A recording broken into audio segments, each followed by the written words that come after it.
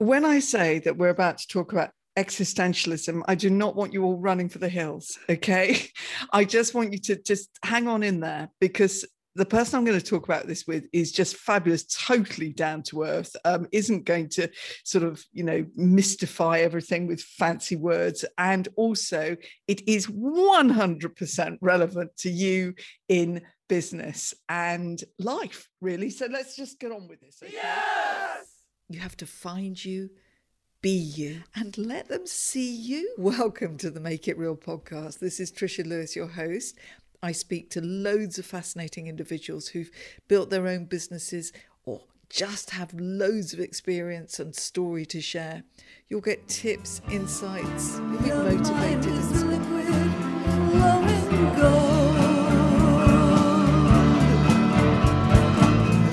Your eyes are burning suddenly. This is Victoria Doxat, my guest, and she is a thought leadership consultant and executive ghostwriter. I've just read that off your green screen, Victoria. That's why it's there. Yes, and so much more, basically. And Victoria, this is a return visit for you, isn't it? Yes, yeah, we had a chat, didn't we? Gosh, probably about 6 months to a year ago. I think, wasn't it? One of your early ones. It was really early, yeah, and I loved that. But then we suddenly realised that there's a particular thing that Victoria just loves delving into. It's her thing. She knows a lot about it, and it is so in sync with the kind of general theme of my message and this podcast. The kind of make it real stuff. Okay, let's just get into it. So this philosophy angle that you have wedded so beautifully with business, how did this emerge? Was it did you do this at uni and stuff? Yeah, so I did. I studied English for my first degree, then I did a master's in philosophy, and then I started working as a philosophy lecturer. So I'm really interested in literature and philosophy. And when I was dealing with redundancy about 6 or 7 years ago, I thought I was going to lose my job as a philosophy lecturer, and there aren't really many jobs out there for philosophy lecturers, certainly not part-time, which is what I wanted. So I thought, well, I'll just have to look around and see what else I can do. And because I like communications and I like thoughtful content, I guess I like reading and I like writing, and I'm good at it. I'm a good communicator. I moved into communications, and then from communications I kind of found thought leadership and just found a home there, really. So I still teach 1 day a week, although I teach classics now, not philosophy. And the rest of the time I write for businesses. So the executive ghostwriting is that I write thought leadership communications for entrepreneurs who don't have the time basically to put their ideas out there, and I help them refine their ideas and then kind of translate them for an audience to put them center stage, really. So it's good fun. I enjoy doing it. Well, that's good. So you know what the point is then? Seamless link. Yeah. Yeah, I mean, I think we started talking about authenticity, didn't we? Because I think authenticity is a buzzword that's been bandied about by everyone, hasn't it? And I know that when you talk about make yourself real, all of your guests at some point mention this idea about being authentic, and it's important. It's really important, especially for business where so much can be inauthentic.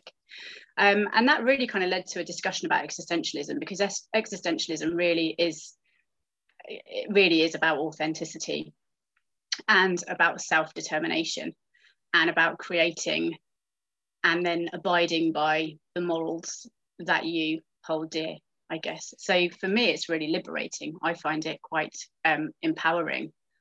But yes, other people find it quite scary, because existentialism says that there's no other higher meaning out there. There is no God. There's no moral purpose inherent in any of us. We are kind of blank canvases, and it's up to us to make the decisions that we want for ourselves and also for the rest of society. So yeah. Oh, Yes. Now, obviously, I'm going to have to be really careful to keep this into something that doesn't last for 10 days, because I would love to. Do you know what, Victoria? We should do a series. Yeah, we should. I thought the other day that I maybe am in the wrong time, that I should have been born, back in those sort of Greek forums, where we just sit around and debate and discuss. Do you know, I would give anything to go back to ancient Greece, sort of in the 5th century BC, just for like a couple of days, just to follow Socrates around, see what it was like. Maybe. I wouldn't obviously want to go back as a woman.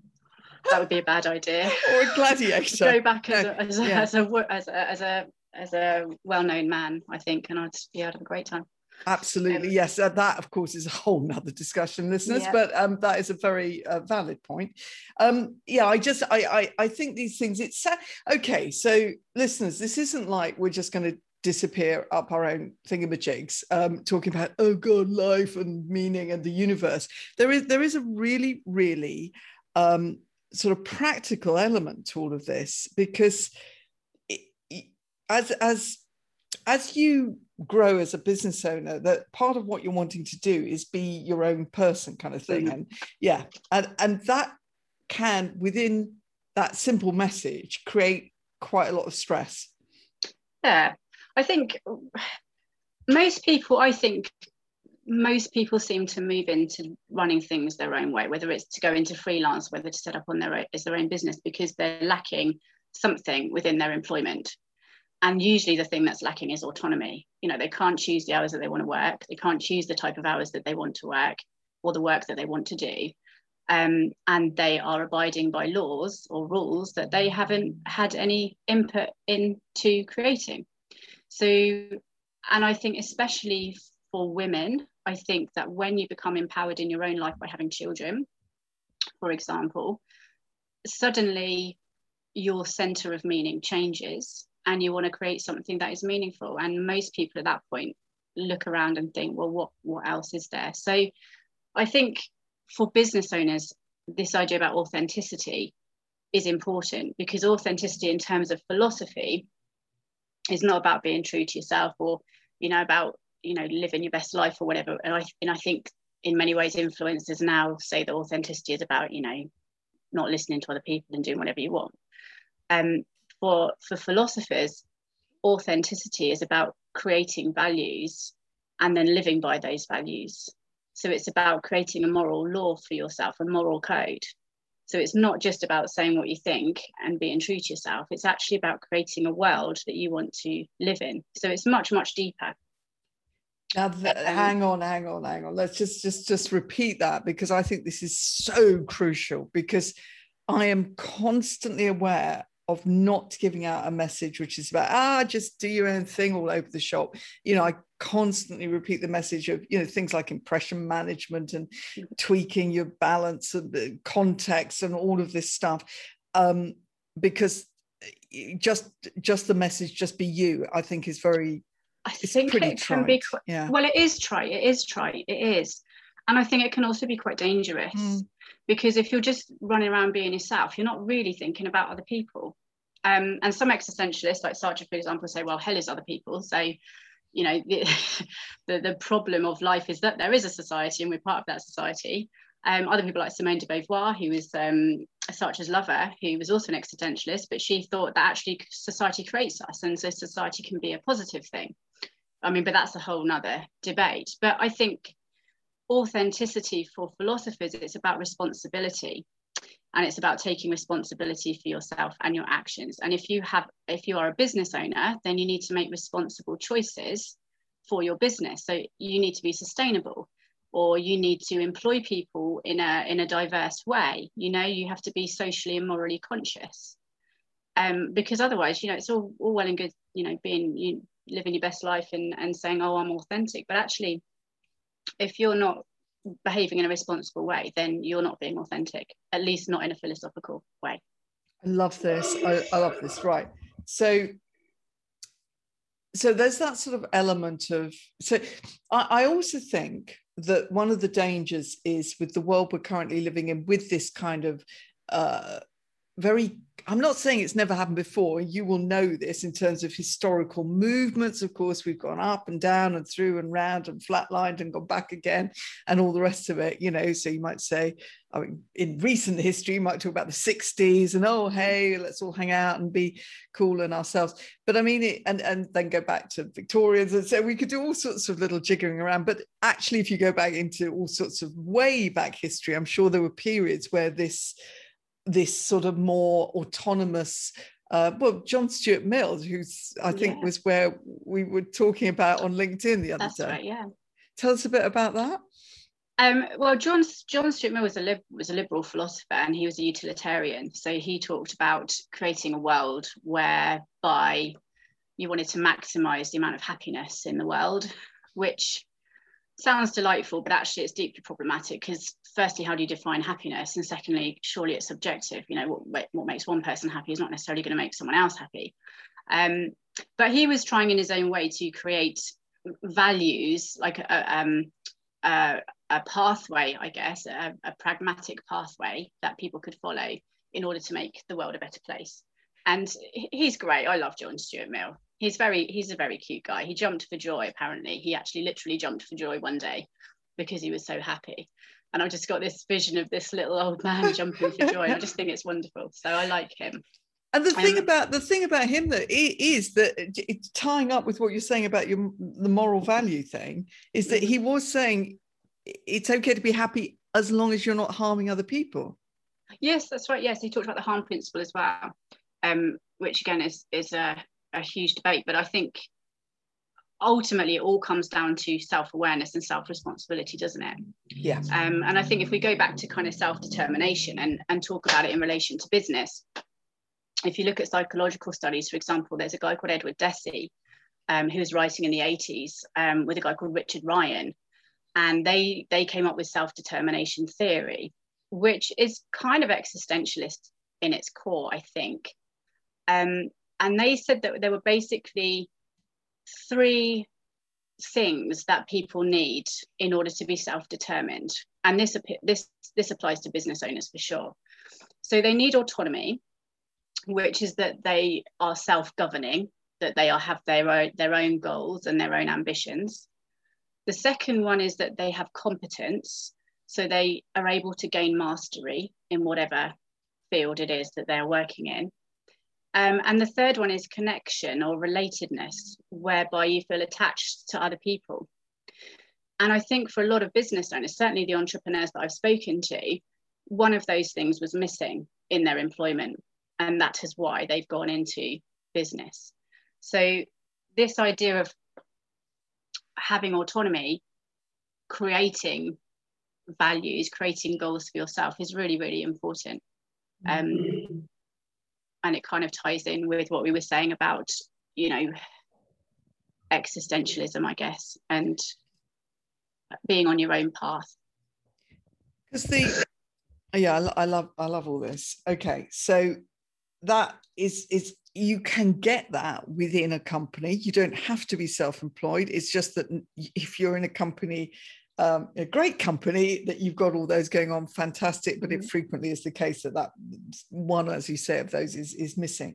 And the other side of it, I guess, if you go too far up the other end of the pendulum, is that you get into this kind of, oh my God, what's the point? What am I doing? Who am I? I don't even know who I am. Now, I help people to, if you like, find you, be you, let them see you. Okay, but that isn't, but there are kind of boundaries in that. So, because you could spend a lifetime if your mission was to find you. Yeah. I mean, that's the anguish of life, isn't it? I mean, the fact that I think for religious people, if you have a strong religious belief, you don't have that anguish of life, because you know that there is some sort of plan for you, and that you were part of something, and that something created you, and that you're going ultimately somewhere where you die. Which is why we have religions, really, isn't it? It's to give people that certainty and that you know, to overcome the anguish and the absurdity, I guess. For everyone else, I mean, what are we doing? You know, I mean, Camus said that life is absurd. He said the only problem with philosophy is suicide. is how do you get out of this? Or should you get out of it? You know, so for Camus, it was absolutely, there was no meaning intrinsic. We create our own meaning. And that's where anguish comes from, the lack of any kind of moral rules, the lack of any objective grounds for action. You know, for religious people, all these rules are handed down by God. So you follow the 10 Commandments and suddenly you have meaning in your life, you know. But for everybody else who doesn't have God or doesn't believe in God, where do you get your meaning from? And I love that. I find that really empowering. But other people find it terrifying. And I guess what you do with your clients is try and spin it in a positive way, because you should see it really as an opportunity. What an amazing opportunity. There is no meaning. What do I want? Who do I want to be? What do I want this world to be like? And Sartre would say that if you want to live in a good world where people do good things, you need to do those good things yourself, because you are creating the world that you live in. So if you want to run around murdering people and stealing things, fine, do that. Create your own moral, your own moral values. And if you want to go around killing people, that's fine. But by doing so, you are consenting to other people to do the same. So you are creating a world full of murderers and thieves. So there is a responsibility there. Yeah. And that's why I like existentialism. And that's why I think it's relevant to business. Because as business owners, we all have a responsibility to do some good, I think. Yeah, absolutely. And that good doesn't have to be, the point is that it doesn't need to be something that's prescribed by either society or other people in business or connections or anything else. Your good is something that you figure out. And so to give a very practical example, and yes, it does involve me, listeners, sorry about that, but hey, I am me, and it seems like quite a good example, is I really struggled with this thing of how entertaining I could be in the business world, okay, having come from a huge amount of experience as an entertainer, a performer, a serious actor as well. But let's go with the humorous stuff. I thought, oh God, serious business world. So it took me quite a while to stop being sucked in by a sort of general sense of, but that's not what you're meant to be like, and find my set of values, etc. And then the next step, of course, was actually understanding that there is good in the mere, if you only took that one little nugget of, if I've made somebody laugh today when they were in a crappy mood, then actually that's a perfectly good little thing Absolutely. To be doing. Yeah, absolutely. And the good doesn't have to be a societal good, or, you know, just doing something that's good for you is fine. You know, that's, if you can create a business that plants sustainable trees, great, but you don't have to do that. A good business does not have to be about doing that. A good business is basically just making sure that you have autonomy, that you are competent, and that you are related and connected to people that you have an attachment with, you know. So, and that is good in itself, you know, in terms of what Edward Deci was saying anyway, that makes you self-determined, and that will make you fulfilled. It's funny because I mean, there's been so much, you know, there's been a lot of stuff going on in the world. I don't know if anyone's noticed, but then there always has been. So there will be a lot of sort of low level and in some cases high level anxiety going on, no question. Uncertainty always brings with it that thing. So in many ways, to me, that is even more of a reason to connect with your own reasons, your own sense of why am I doing this, etc. Because the world is all over the shop, and it's actually a really, you know, if you wake up in the morning, you say, oh God, this has happened, this has gone wrong, look what's on the news, da, da, da, da, da. But then you can say, I'm going to work on this today in my business. I've got a great new idea. I've got a fabulous new client that I'm going to work with. That might sound really simple, but no, it's absolutely true. And I think you kind of hit the nail on the head, really. The reason people feel stressed is because they don't have control. And in a society where we've got pandemics and Brexit and, you know, everything else that's happening, you lose control. you don't have any control, because even the stuff that you thought you knew, like going to the supermarket, for example, you now have to queue for 2 meters or whatever to get in, and it just changes everything. And what you need to try and do to overcome that is to try and get back some control. And that might be just as simple as saying, well, I'm going to go for a run today. You know, I'm making a decision that I'm going to do that for me. Or it might be that you want to do something bigger than that. But I think having an agenda, having a goal is really important. And that's exactly what the existentialists would say. And it's exactly what the self-determination theorists would say as well.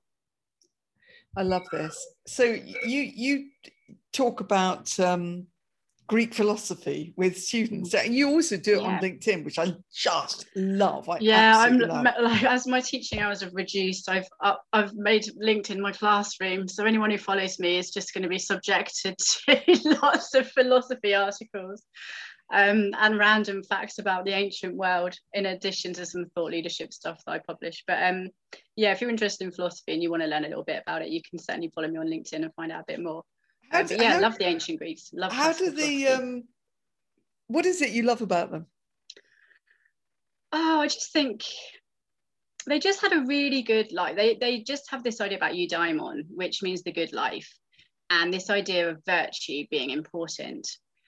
And it wasn't just the philosophy. I mean, I like the philosophy of Socrates and some of the early Plato stuff, but it's not so much that. I think it's just the breadth of thought, you know, and I think there were no rules, there were no subject divisions, you know. So Thales, he's a great pre-Socratic philosopher. So he was around just before Socrates was. Thales, so he was kind of the father of Western philosophy, really. A lot of people think that he should have that title rather than Socrates. And he was a meteorologist, so he was predicting the weather. He was also doing complex maths. He was interested in moral law. You know, there was nothing that he wasn't interested in, because they were just so open-minded. You know, they just listened to people. They welcomed foreigners into Athens. They listened to Egyptians and other religious beliefs. They were tolerant. I mean, obviously they were misogynistic and they had slaves. So, you know, it's not all a bed of roses, and there are some issues with Plato in particular for being misogynistic and kind of pro-slavery. However, they did so much for intellectual debate and, you know, political debate. I have a love affair with them, really. I love the Greek philosophers. Well, yeah, quite like the togas as well. Quite comfy. Quite comfy. I just think what you just said, and bringing it right into today now, that's and also what you do, the thought leadership consulting. So, I mean, I would often be talking to people about, you know, what is their thing? What is their thing? Their different perspective. That it doesn't have to be like this groundbreaking, you know, oh my God, a totally new thing. Nobody's ever talked about that before. Certainly what I talk about has been talked about over and over again. But your perspective, your experience, your story brought into it all. But to allow all this to happen in the way that is most beautiful in the business world, in our lives, in the world, is to give this openness to it. And at the moment, it feels like we're in a place where everybody's got an idea, everybody's inventing something, everybody's got their perspective, everybody's being authentic, etc., etc. And yet it feels like it's closing down and down and down and down with every so-called freedom of thought thing. Now, I don't want to get all kind of politically correct thingy argument on this, because we could go off on many tangents and relate it, I'm sure, back to Plato and everybody else. But it's sort of like now I think people are quite scared of openly thinking through something and discussing it, say, in a post in LinkedIn or on a podcast, or, you know, or a lovely networking thing or whatever. It feels like everyone's pretty scared of that. What's going on here?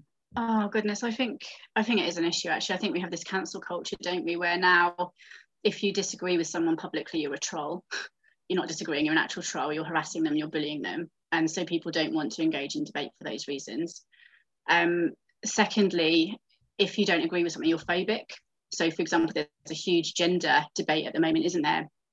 And gender critical people are accused of all sorts, as rightly or wrongly, but no one seems to be listening to the actual arguments. It seems that you've got camps, you know, one camp versus another camp, and no nuance there. And I think that's a problem for philosophy, because philosophy and society have always reflected upon each other. And I think when you have a society that's scared to reflect upon itself and scared to hold arguments up into the light and say, well, what did you mean, without being accused of harassment, you have a problem, a really big problem. And I think that's the issue with social media.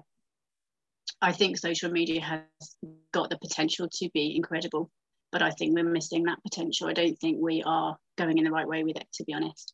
And cancel culture really scares me, because when you're cancelling people's ideas, or you are accusing them of being X, Y, and Z without really talking to them and listening to them, then you end up with no culture at all. I know. That is how I feel. I mean, but even saying that's how I feel openly on a podcast, you think, oh God, people think, oh God, oh, she's one of those, or blah, blah, blah, blah. And it's funny because this is why I like Sartre. Sartre said that hell is other people. And what he meant by that, I mean, a lot of people misunderstand him and they think that he meant that everyone's an arsehole and I should stay away from them and hide in my bedroom. He might have a point about that, but that wasn't what he meant. What he meant was that we are defined in relation to other people. So, for example, I might be watching my children play in the playing ground at school on my own, and I'll just be delighting in watching them play. And I won't be really thinking about myself. I'll just be enjoying the experience of seeing the children play. However, if another individual comes along, I then think, oh my God, do they think I'm a paedophile? It completely destroys whatever action I'm doing, because I suddenly see myself in relation to someone else. And that's the thing that you have to negotiate. And that's the problem for Sartre. He said that society judges us in a way that we don't judge ourselves. And when we're dead, that's all we have. When we're dead, all we have is other people's judgments of us. And that's entirely damaging, because it means that you are not living authentically, because you are only ever thinking about other people's opinions. And that leads into cancel culture and what you were saying, I think.